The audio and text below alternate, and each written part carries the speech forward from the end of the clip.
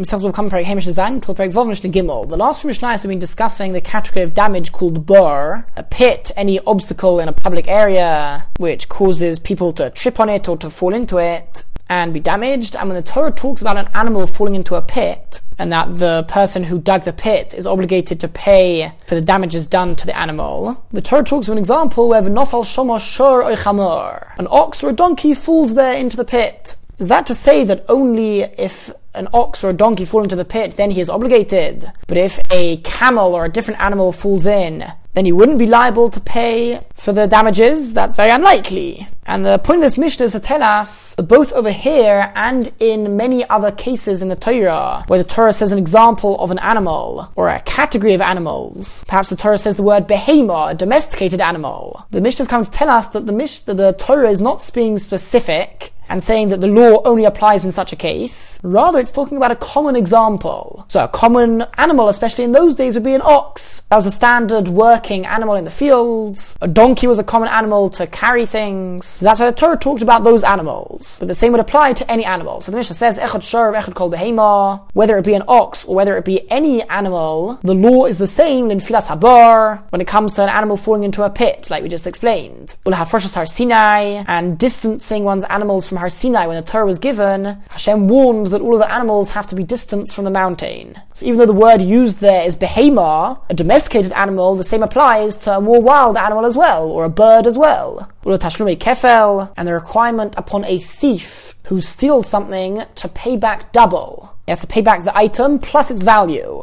That's a fine which the thief is given. Ula shos aveda, returning a lost item if someone loses their animal, regardless of what animal it is. The one who finds it is obligated to return it to its owner. If frika, there's an obligation when one sees his friend unloading his donkey, then he should help him. And even though the Torah talks about a donkey, that applies to any animal. Lachasima, there's a prohibition of putting a muzzle on one's ox whilst the ox is working in the field. Whilst the ox is working, one cannot stop it eating the produce as it's going along. And this Mishnah is telling us that applies to all animals. La kilayim. Kilayim refers to the prohibition of mixing together two animals. Either making two animals work together by pulling a wagon, for example, or by ploughing together, let's say an ox and a donkey. So these animals work at different paces, and it is prohibited to work the two animals together doing the same thing. That's one type of kilayim. Another type of kilayim is to interbreed the animals. To get two different species to interbreed, that is also forbidden, and that applies to all animals. But Shabbos and the prohibition of allowing one's animal to do work on Shabbos, that also applies to all animals. Says the Mishnah, V'chein chayav oif kayitzvahen. Similarly, a wild animal or a bird would have the same laws,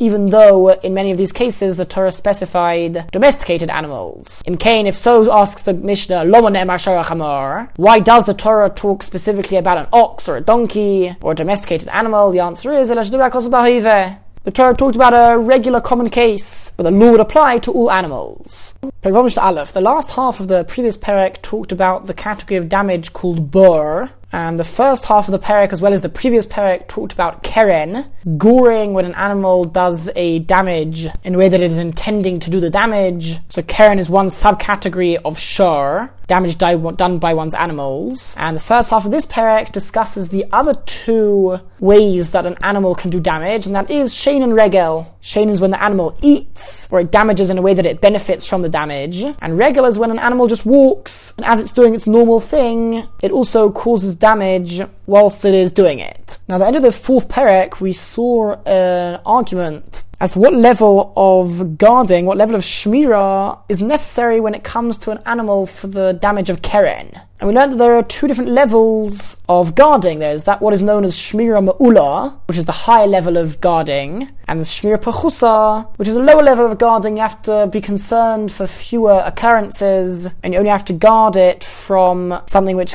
is considered to be regular that it would occur.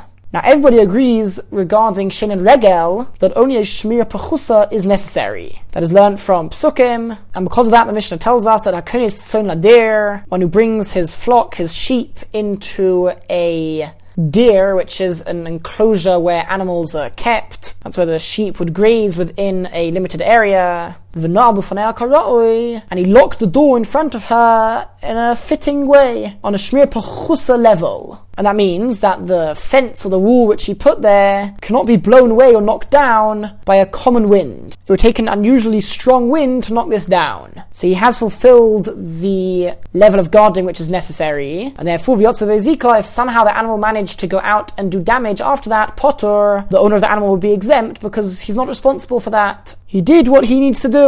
Now, it's not so simple. If he found out and he knew that his animal had escaped, and he has enough time to go and fetch his animal and bring it back and make sure it doesn't do damage, so then he would be obligated to do that, and if he doesn't do that, he would be liable to pay for the damages. But we're talking about a case where perhaps he didn't didn't yet hear about the fact that his animal had escaped. So in that case, he would be exempt. However, if he didn't lock the door, he didn't place a door there which is good enough to meet the requirements of Shmir Pechusa, the Yotzav Ezika, and then the animal went out and did damage, Chayav, the owner, would be liable to pay for the damages. Now what happens if he did do a Shmir Pechusa and Nifritza Balayla, a breach, a hole is made in the wall in the middle of the night, listim, or thieves made the hole in the wall, the Yotzav Ezika, and because of that the animal managed to go out and do damage, potter, the owner of the animal once again is exempt because he's not responsible for this and he did the Shmir Pechusa which is necessary. Now, the thieves themselves, they're the ones who caused the damage. They made a hole in the wall, and an animal went out and did damage because of them. However, they are exempt for the damage as well, because it's not their animal. So it's true they caused the damage, but they caused it indirectly. And one is not obligated to pay for damage which he caused by groma, in an indirect way, unless he owns the animal. If he owns the animal, then he's obligated to guard the animal, and if he doesn't guard it, so he's liable to pay for the damages because the animal belongs to him. But if the animal doesn't belong to him, then he would not be liable for the damages which the animal does,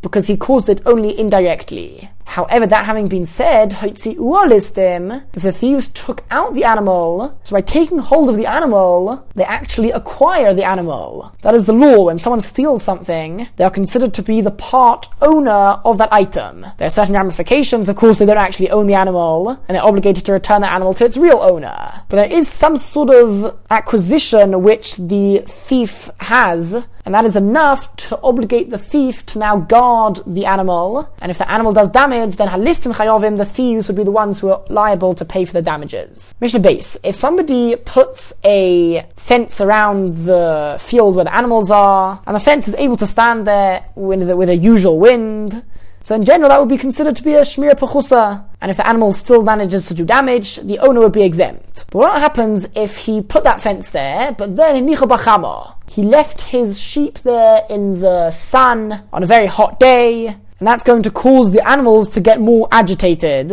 and they are likely to knock the fence down themselves. So in such a case, that fence is no longer considered strong enough, because it's considered expected that the fence is going to end up being knocked down. Or if the owner of the animal gave his animal to a deaf and dumb person or a fool or a child to look after, so these people are not considered responsible enough to look after it. And he has to expect that it's going to end up doing damage, and therefore v'yotzav ezika, if in any of these cases the animal goes out and does damage, chayav, the owner would be liable to pay for the damages because he did not guard it on a sufficient level. Mesor royeh, if he gave over the animal to a shepherd to guard it for him, nichnas royeh tachtov, the shepherd becomes responsible instead of him, and we now look at the shepherd as being the owner, as it were. He is the one who is now properly in control of the animals, and therefore if the animal does damage, the shepherd is the only one to blame. Now, we already learnt earlier on at the end of the 4th perek that if somebody gives his animal to someone to guard it, then the guard is now the one who is fully responsible. So what is this Mishnah adding? The Gemara explains we're talking about a case where the shepherd gave it over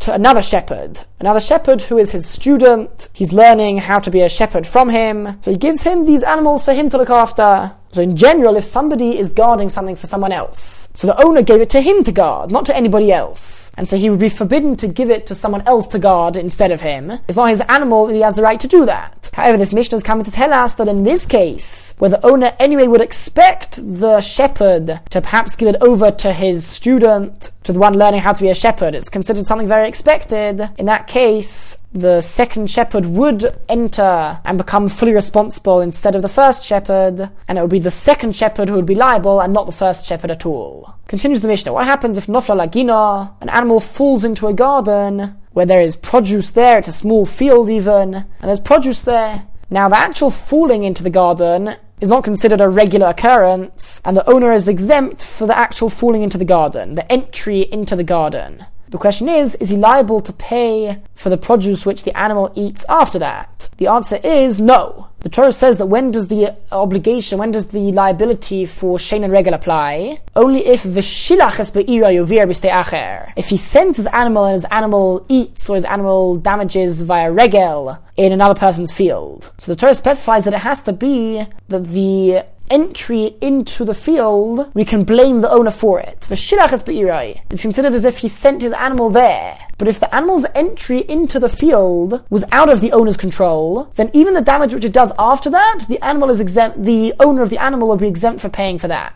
Just like shein and regel are exempt in a public domain, so too in the nizik's domain, if the owner is not responsible for the entry into that domain, he would be exempt. However, just like regarding shein and regel which occur in a public domain, although the owner is exempt for paying for the damage, he is still liable to pay for the amount that the animal gained. So if the animal managed to have lunch in the other person's field, and because of that, the owner now doesn't need to give it lunch, so the amount that the owner would have had to pay in order to give the animal lunch, that is how much the owner would have to pay the nizuk, the one who owns the field or the garden. Yes, the Mishnah says, if the animal gains benefit, for example, it eats the produce in that garden, the owner would have to pay for the benefit. On the other hand, if the animal went in its usual way down to the garden, to the small field, and it did damage over there, then the owner would have to pay for the actual damage, because he is responsible also for the entry into the garden. Of course, we're talking about a case where the owner did not fulfill his requirement to guard it on the level of a shmira pachusa. Now, when an animal eats some produce in a field, there are two different ways which we could look at the damage which he did. We could say he damaged the fruit, the actual thing which the animal consumed. Alternatively, we could look at this damage as damage done to the field. The field had lots of produce on it, and now it has less produce, so this field is now worth less. However, the amounts, when you're calculating this, would come out different. If you sell individual fruit in the marketplace, so it would cost a lot more than the amount that this large field went down in value because it's missing a few fruit. So the question is, how do you evaluate how much this person has to pay? In what way does the mazik pay for that which the animal damaged? It is learnt from Pesukim that we are lenient. So we go with the second option. We evaluate the area of a beis sa'ah in that field. We don't take the entire field. We take a certain area, a fixed area of a beis sa'ah in that field. How much it was worth before the produce was eaten, or before the animal damaged via regel, by stepping on produce, and how much it's worth now. And the amount that the field went down, that is how much the mazik would need to pay. Rabbi Shimon says, I agree with you. However, says Rabbi Shimon, if the animal ate fully ripe fruit which are ready to be harvested, then we no longer look at that as being damage towards the field. Now the fruit is something within itself. It has significance within itself, and therefore in that case, the owner would have to pay for the full fruit. In sa'ah. If it ate a sa'ah of fruit, then the owner would pay for the sa'ah of fruit, in sa'ayim. If it ate 2 sa'ah, it would pay 2 sa'ah. The point is, you're now paying for the fruit and not for the damage done to the field. Right, Mishnah Gimel. This Mishnah is very similar to a couple of Mishnahs which we saw in the previous parak, but we'll see there's a slight difference. One who piles up a stack of his grain in somebody else's field without his permission, and then the animal belonging to the owner of the field comes and he eats that grain. Potter, the owner of the animal, is exempt, because the damage took place in the domain of the mazik. And the mazik can turn around to the person whose grain was damaged and eaten up by his animal, and he can say, why did you put your grain in my field? Now you're coming and claiming that you want to be paid. So the mazik would be exempt. If the animal was damaged, the animal was injured by the stack of grain. For example, if it ended up slipping or tripping on that grain, then Balagodish Chayev, the owner of the grain stack, would be liable to pay for those damages. However, if he made that stack of grain with the permission of the owner of the field, then the owner of the field would be liable to pay if his animal eats up that stack of grain. And this is even according to the opinion of Rebbe, who in the previous perek said that when someone gives permission for somebody else to bring something into his property, we don't assume that he takes responsibility at all. However, in this case, Rebbe agrees. The reason being that anyway, what people would generally do then is they would have lots of stacks of grain in their field, and they would appoint a guard to watch over the stacks of grain, make sure nothing happens to them. So since anyway there would be a guard watching over it, when the owner of the field allows this person to come in and put his grain there, then it's assumed that he does accept that his guard is going to guard that as well. And so that in that case, even Rebbe would agree that if the animal belonging to the owner of the field eats up the grain, then he would be liable to pay for the damages.